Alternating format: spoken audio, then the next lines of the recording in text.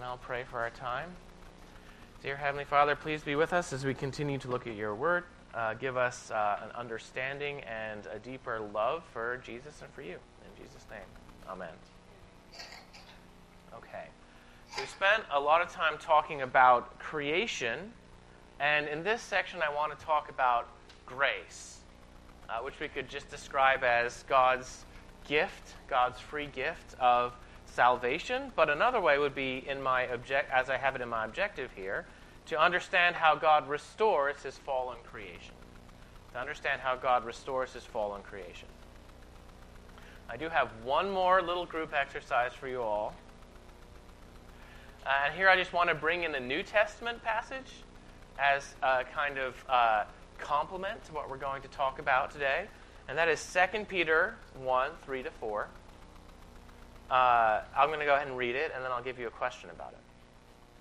His divine power has granted to us all things that pertain to life and godliness through the knowledge of him who called us to his own glory and excellence, by which he has granted to us his precious and very great promises, so that through them you may become partakers of the divine nature, having escaped from the corruption that is in the world because of sinful desire. Okay, so here's my question for you guys that I want you to talk about a bit. What does it mean to say that we are become partakers of the divine nature? How should we understand this based on the context? And do you see any potential dangers in how we might understand that phrase? So go ahead and get it together in small groups. Try to figure out what that means, and we'll get back together and talk about it.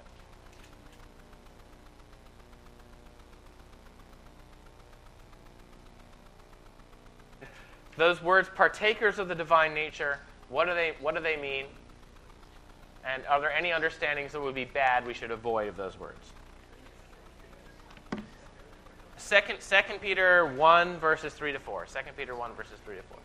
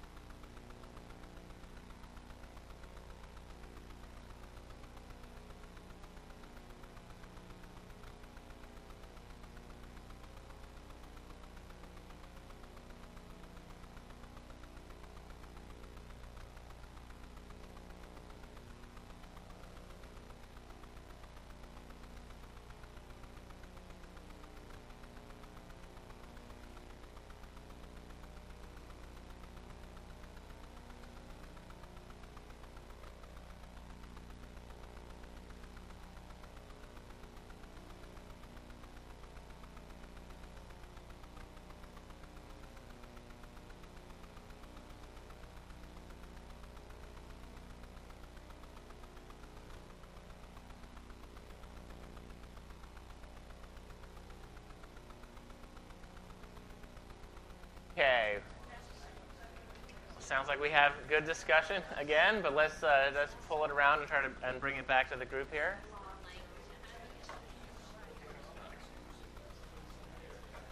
Okay. So hopefully that 5 minutes was enough to settle an age-old theological debate about what it means to be partakers of the divine nature. Does anybody want to volunteer some information about what you talked about in your group? Maybe we can get the speaker.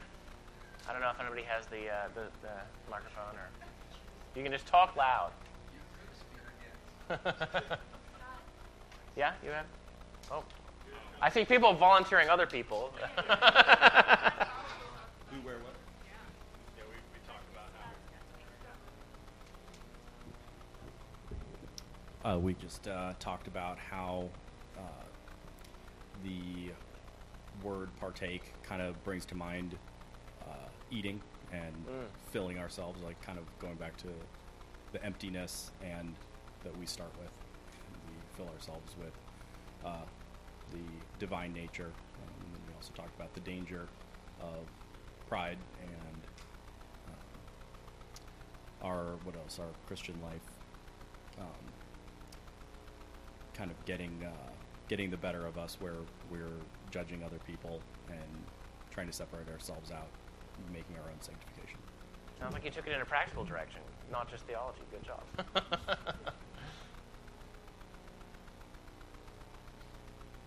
Anybody else? We talked about, from the aspect of holiness of God, there are aspects of, if you take the whole divine nature, we cannot take all of that. We're not going to be omniscient. We're not going to be omnipotent. But there is an aspect. There's that pride thing right there. But clearly, there's an aspect of holiness where in Christ we are made holy, and we are not complete in that work. That's not until Christ returns or until our death on the died on me. Oh well.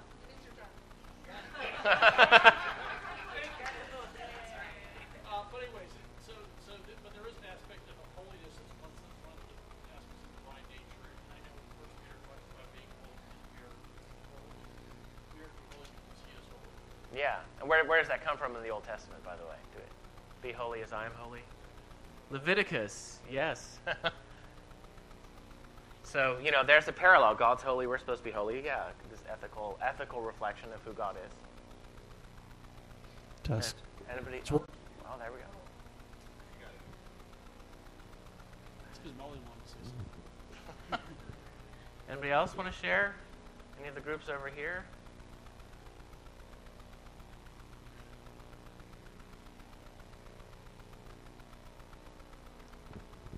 What we discussed is similar to what Rick just said, that we can attain holiness by in our daily walk with Christ and be divine to that maximum. So it's a daily renewal. So His grace helps us to be renewed daily as we work with Him until the end. So I gave an example of how I always struggle with it.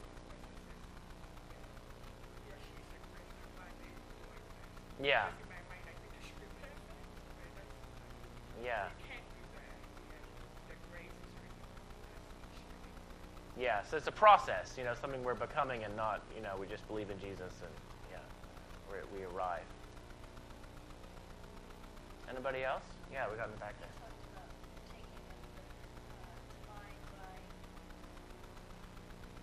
If that microphone is working.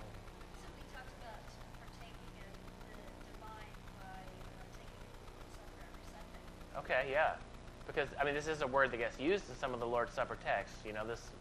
This bread we break, is it not a participation in the body of Jesus? Yeah. It's the same word, actually. Partaking. So that eating, sharing sort of metaphor. You could say fellowship, It's the word that's used for Christian fellowship with each other. So nobody took the view that, we're literally transformed into a divine substance or something like that. That's good. Because that would be a wrong way to understand it, right? That we sort of, we're not going to become like the gods of our own little planet, or that's not what it's about. I like the emphasis on, people notice the corruption of sin and being purified from that, holiness, resembling who God is ethically, but not, say, becoming omniscient or omnipotent. Yeah. Well, I wanted to start there because I think it provides an interesting frame for what we're going to see in Isaiah, which I think spells out a little more what does this relationship look like? What does it mean to partake of God? Because at the very least, it means that in some way, God shares who he is with us in some way. And I wanted to go back to actually where we started last evening, Isaiah 40, but skipping all the way to the end to sort of what's the point of all this in Isaiah 40? Like where was Isaiah going with this long digression about God being different than us? So I'm going to look at Isaiah 40, verses 27 through 31. Why do you say, O Jacob, and speak, O Israel, my way is hidden from the Lord, and my right is disregarded by my God? Excuse me. Have you not known? Have you not heard? The Lord is the everlasting God, the creator of the ends of the earth. He does not faint or grow weary. His understanding is unsearchable. He gives power to the faint, and to him who has no might he increases strength. Even youth shall faint and be weary, and young men shall fall exhausted. But they who wait for the Lord shall renew their strength. They shall mount up with wings like eagles. They shall run and not be weary. They shall walk and not faint. This is the word of the Lord. Let me start by asking you, what do we learn about where Israel is in their heads mentally? What headspace are God's people in that this passage is addressing?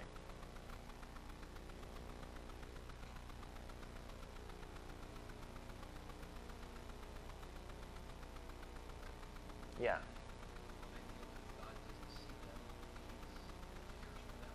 Yeah. Do you see from this how wrong it is to read these passages about us like grasshoppers as if God just doesn't care about us?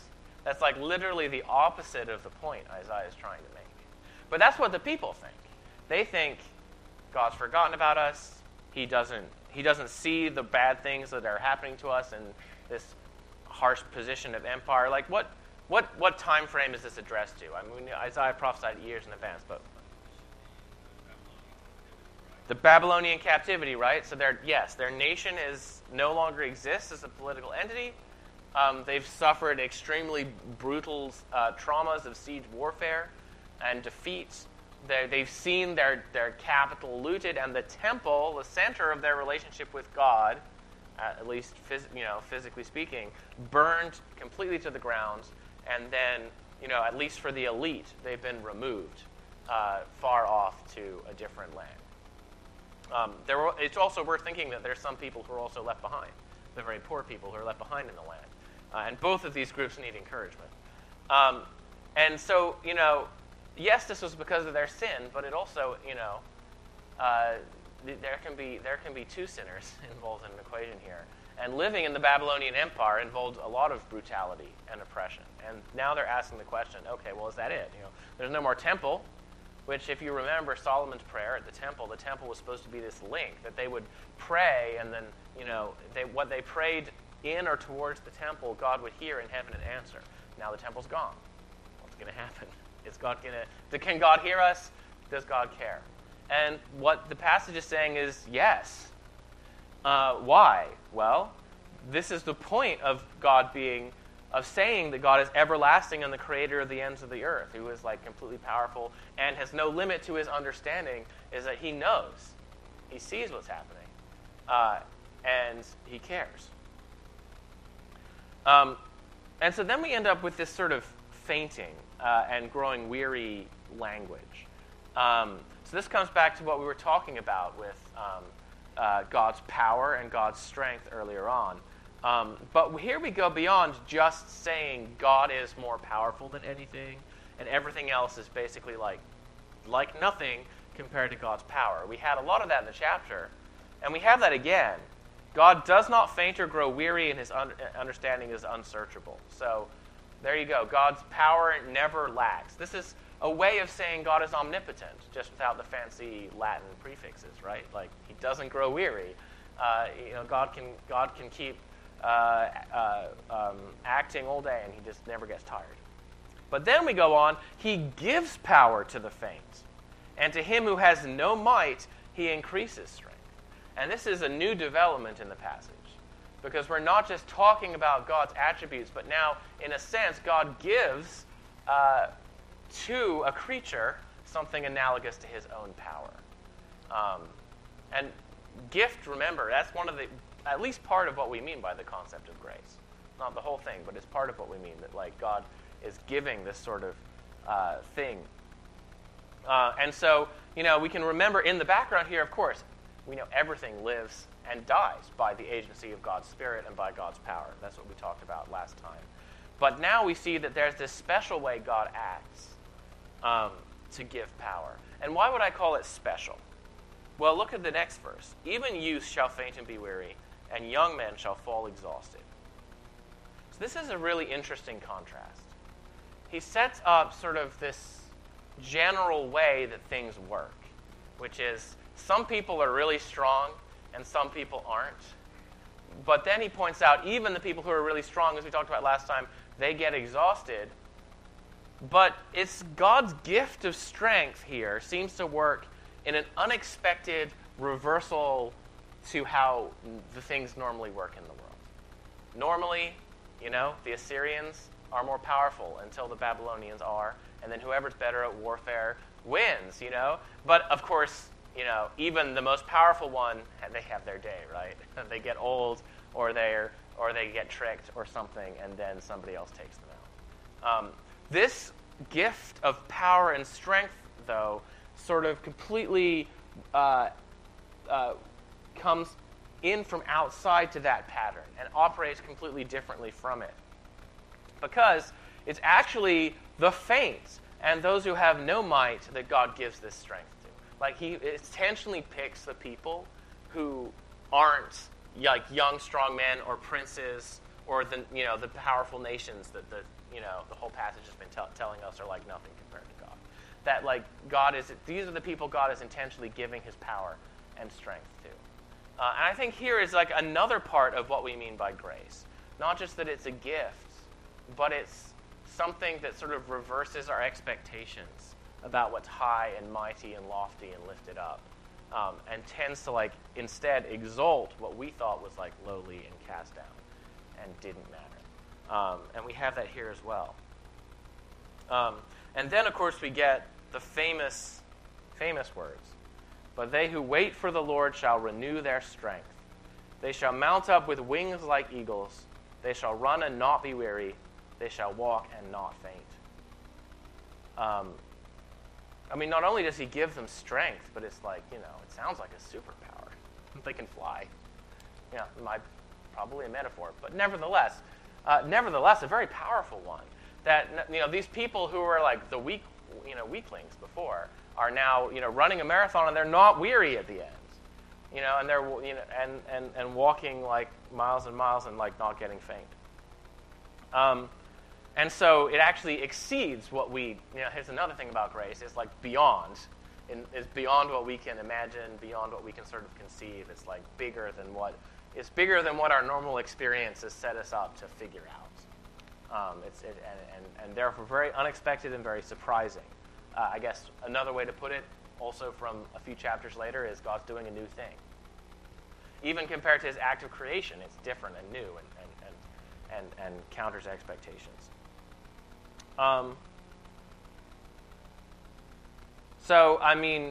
This makes it... let me just ask you guys a question here. Is this like just sort of like a permanent, I'm always at 100% energy sort of thing? Or do you see any hints in this verse 31, that it might be more complicated than just being the Energizer Bunny?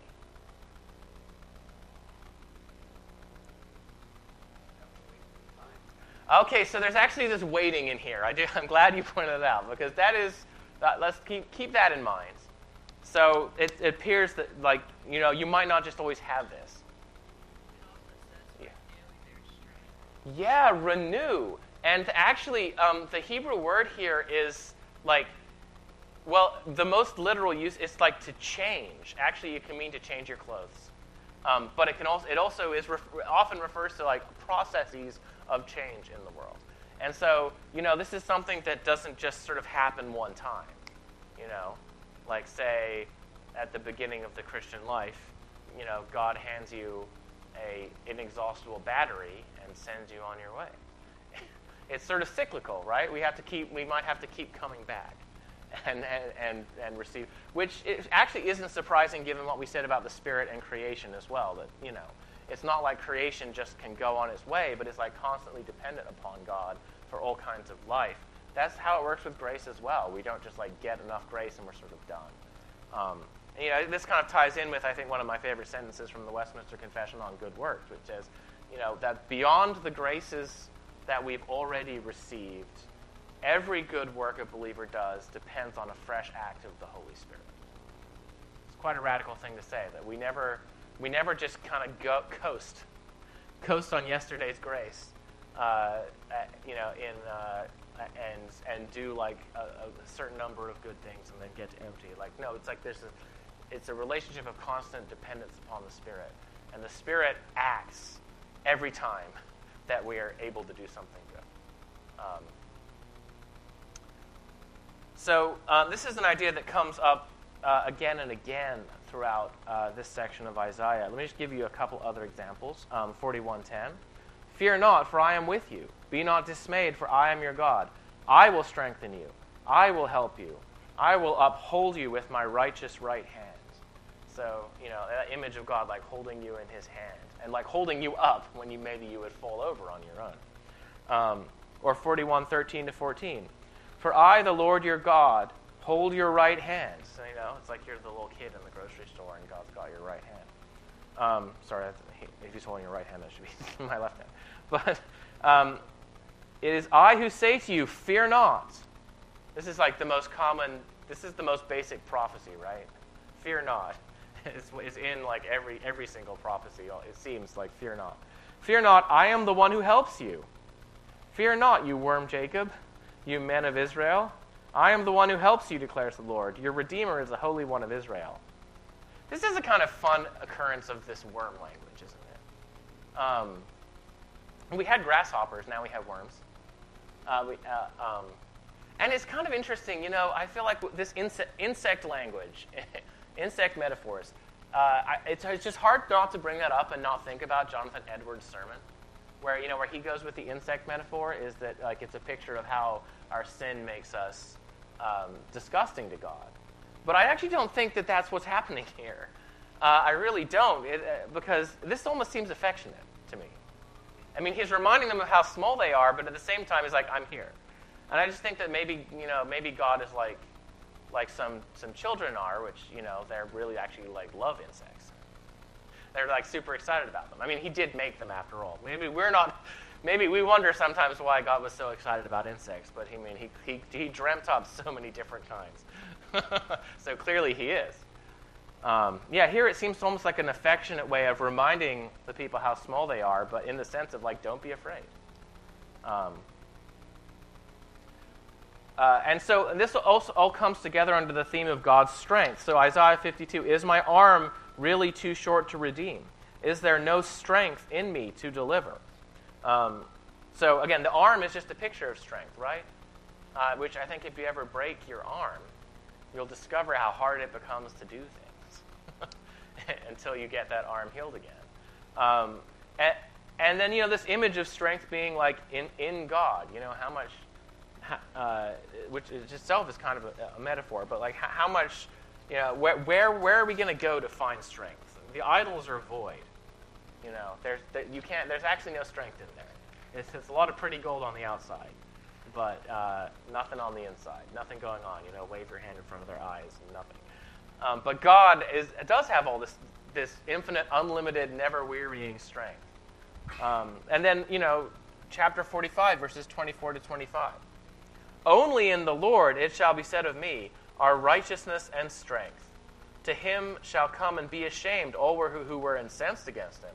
In the Lord all the offspring of Israel shall be justified and shall glory. So you have this sense of Israel has these enemies who are trying to put them to shame. But at the end of the day, because God's the only one who has strength and righteousness, Israel is the one who's going to be sort of declared righteous, declared belonging to God, and those who attack them are actually going to be put to shame. So Israel's going to be justified and others won't, because God's the one who has strength. And here I want to come back to these empty idols again. And note the theme that, as I read these verses, I want you to think, which of these phrases applies to the idols, and which of these phrases applies to human beings who make or worship them? I think it's actually going to be a little tricky, so get ready. Isaiah 41:24. Look, you are lacking, and your deeds are lacking. The one who chooses you is an abomination. That's my translation, but 41:29. All of them are nothing, and their works are naught. Wind and void are their molten statues. 44:9 through 10. All of those who form idols are void, and the things they delight in do not profit. It is their witnesses who do not see and do not know, therefore they will be put to shame. Who has formed a god and molded an idol which does not profit? And 57:13. When you cry out, let your idol collection deliver you. A wind shall lift all of them, a vapor will carry them, but the one who trusts in me will inherit the land, and will possess the mountain of my holiness. So, especially out of context, it's actually really hard to tell when we're talking about idols and when we're talking about people who make and worship them, isn't it?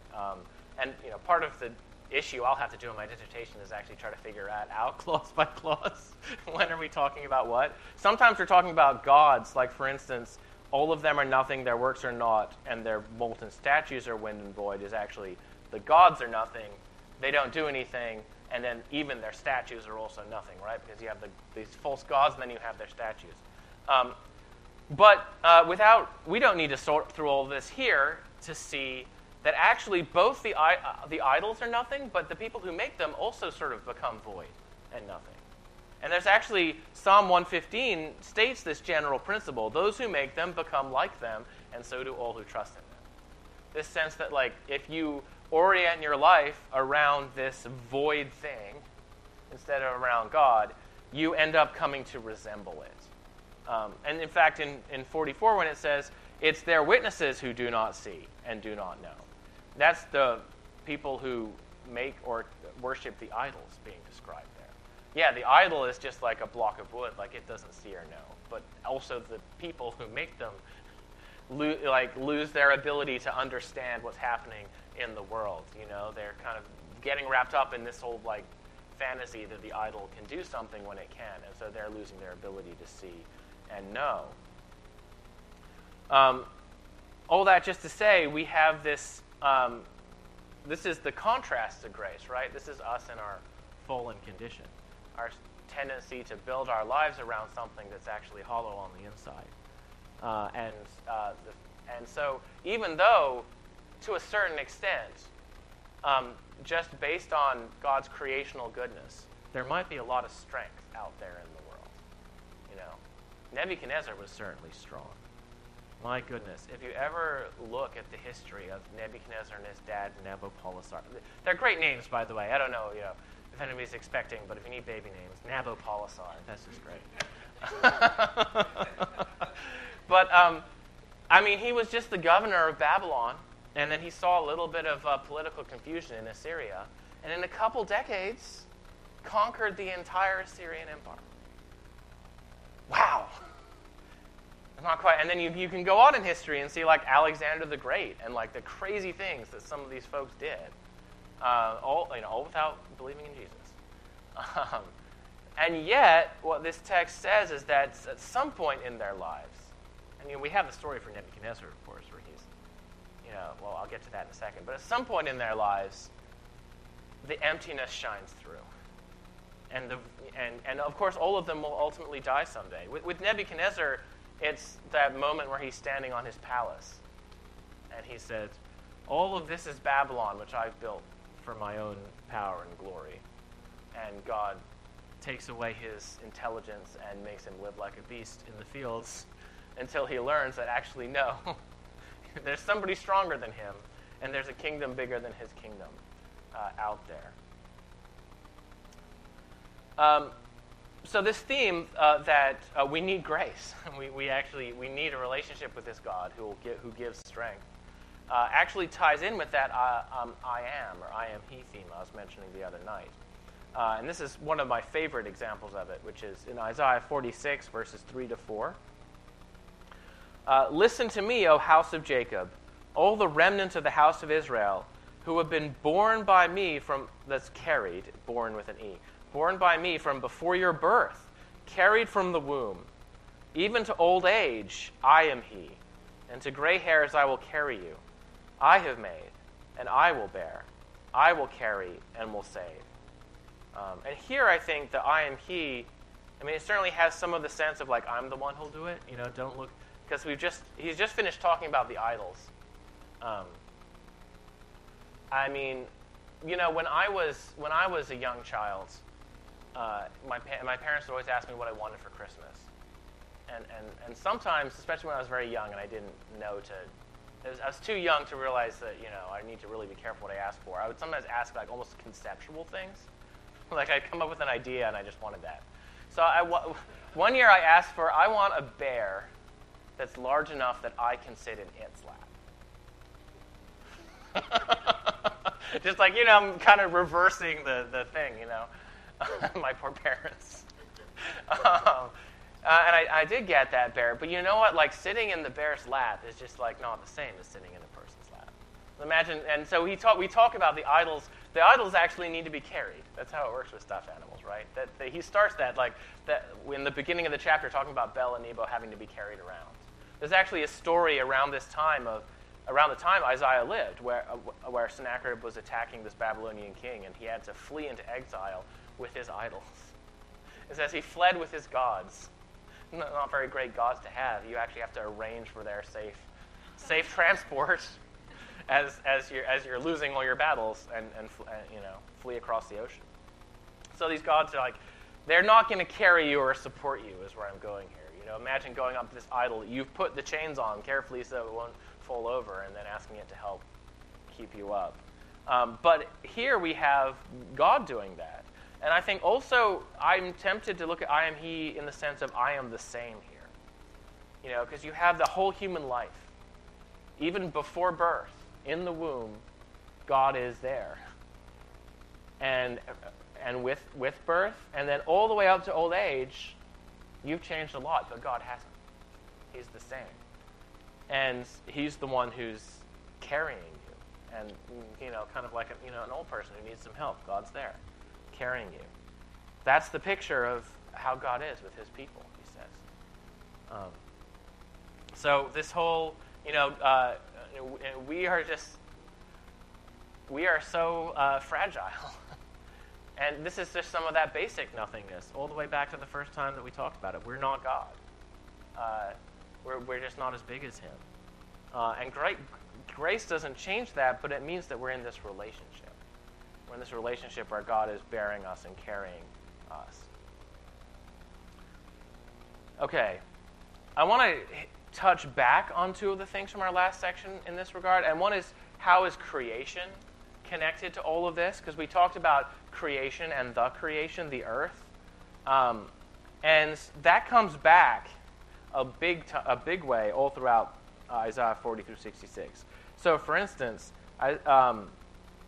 looking at Isaiah 41:17 through 18, when the poor and needy seek water, and there is none, and their tongue is parched with thirst, I, the Lord, will answer them. I, the God of Israel, will not forsake them. I will open rivers on the bare heights and fountains in the midst of the valleys.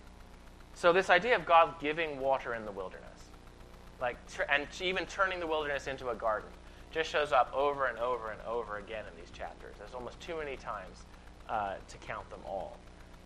And so this idea that God, in providing for his people, leads to this sort of renewal of all creation. Let me give you a clearer example. Actually, I didn't finish that. I see that I put my passage in columns and I missed the last half of it. Let me read through the end of verse 20. I will make the wilderness a pool of water, and the dry land springs of water. I will put in the wilderness the cedar, the acacia, the myrtle, and the olive. I will set in the desert the cypress, the plane, and the pine together, that they may see and know, may consider and understand together, that the hand of the Lord has done this, the Holy One of Israel has created it. I mean, talk about overkill. They were just thirsty. And God puts this whole, there's a pine forest growing here. Just so that, they can see his deliverance for them, bringing all creation together. And then in Isaiah 45:8, shower, O heavens, from above, and let the clouds rain down righteousness. Let the earth open, that salvation and righteousness may bear fruit. Let the earth cause them both to sprout. I, the Lord, have created it. There's almost this sense that the earth and the heavens are sort of participating in this salvation. Maybe, looking ahead to Paul in Romans, talking about all creation groaning together for the redemption of the sons of glory. And I mean, this is part of why I insisted in the earlier passage of personifying the earth. I really think that the earth, in the similar way that God talks about Jerusalem being desolate, but receiving her inhabitants back, I think there's this wider sense in which the earth is desolated and becomes desolated by God's judgment on sin, and yet there's this participation in redemption. If we could go to the Psalms and talk about how all of the trees are clapping their hands when God returns to the earth. But sometimes this is a little more ambiguous, and I'm going to raise some questions here that I'm not sure if I'm going to really answer in this section. But I mean, I couldn't not really point it out. In Isaiah 51, for instance, I'm going to have several quotes from Isaiah 51. 51:6. Lift up your eyes to the heavens and look at the earth beneath. For the heavens vanish like smoke. The earth will wear out like a garment, and they who dwell in it will die in like manner. But my salvation will be forever, and my righteousness will never be dismayed. Okay, that actually sounds a little different, doesn't it? It's the earth is sort of melting and vanishing, and even the heavens are wearing away as well.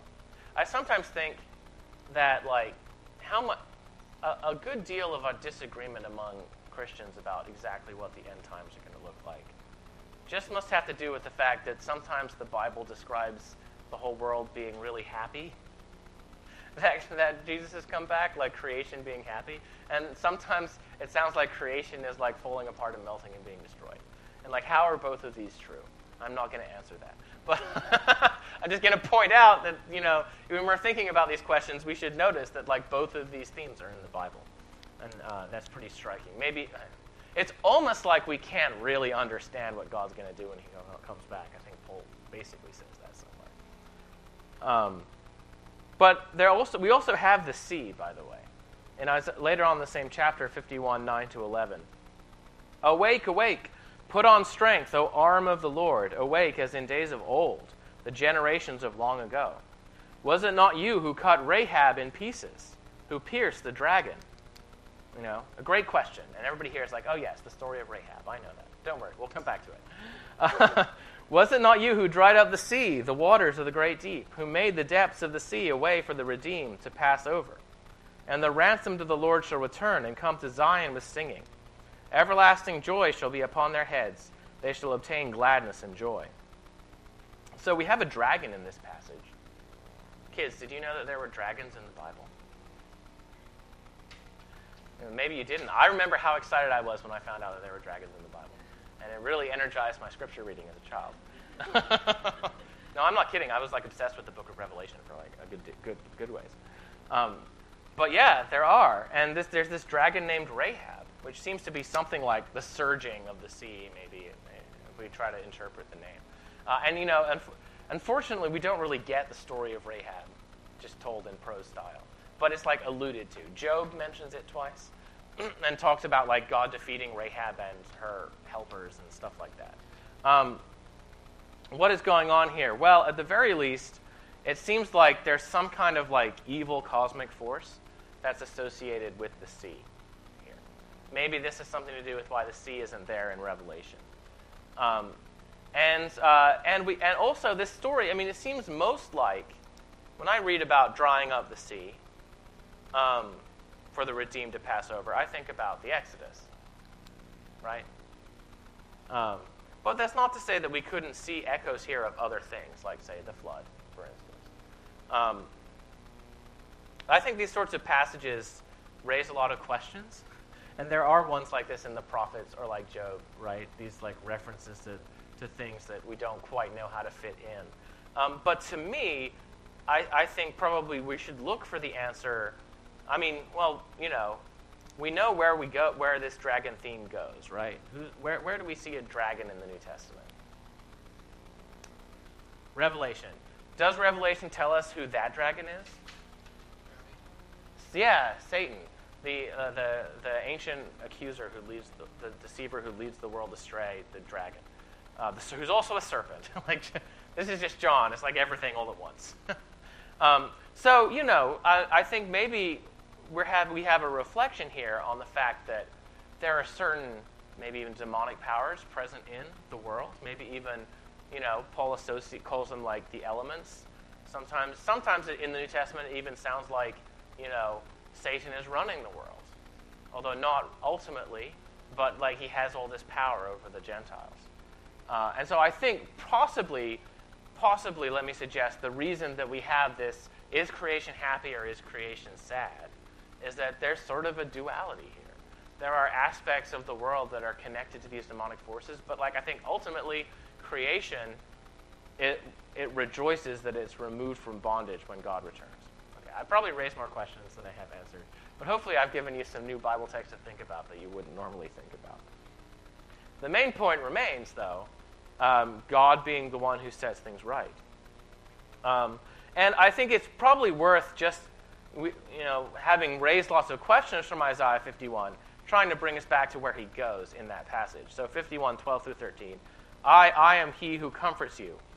Who are you that you are afraid of man who dies, of the Son of Man who is made like grass, and have forgotten the Lord your Maker who stretched out the heavens and laid the foundations of the earth? And you fear continually all the day because of the wrath of the oppressor, when he sets himself to destroy. And where is the wrath of the oppressor? Okay, the point is, they're afraid. They're afraid. I don't know if they're afraid of humans. I don't know if they're afraid of demonic forces. But Isaiah says you don't need to be, because the one who is with you is greater than the one who is in the world. Whoever Rahab is, she didn't really stand any chance compared to the Lord. And so, just like, again, we're back with Paul. Is there anything that can stand against us if God has decided not to condemn us in Jesus Christ? Angels, principalities, powers? Nope. Nothing on earth or in heaven. And my final note I want to make here is just, we talked about the Spirit's role in creation. And of course, if we're talking about this gift of strength that happens in the context of receiving God's grace, the Spirit is there. And just to pick 44:3, I will pour water on the thirsty land and streams on the dry ground. I will pour my Spirit upon your offspring and my blessing on your descendants. I don't know how many of the readers of Isaiah 43:66 were ever literally thirsty. Maybe some of them were. But I get the sense that it's mostly a metaphor for people in a very extreme need before God.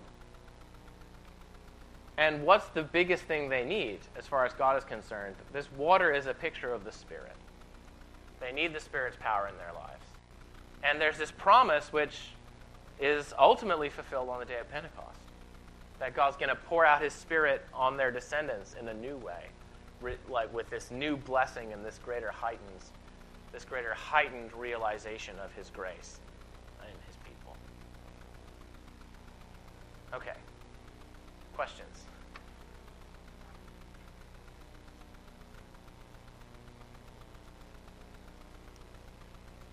All right. Well, I think we have maybe like a little bit of a half hour until lunch. So some time to get things ordered. I'm going to go ahead and pray for us, and then we can go.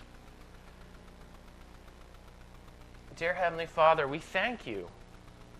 We thank you for your grace and your mercy, that you do not allow your creation to fall to sin, and you do not leave us at the mercy of the powers of hell, but you have acted to save us.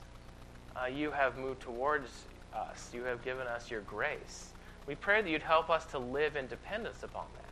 We pray that you'd help us to have a judicious estimation of our abilities and how small and tiny they are, so that we don't depend on our own strength, but that we wait on you and wait in faith, believing that you can give us the strength and the grace that we need for the callings that you've given us in this world. We pray also we would have a good lunch, and that you would once again bless the food that we eat to our bodies to strengthen us, so that we can live and enjoy another day. In Jesus' name.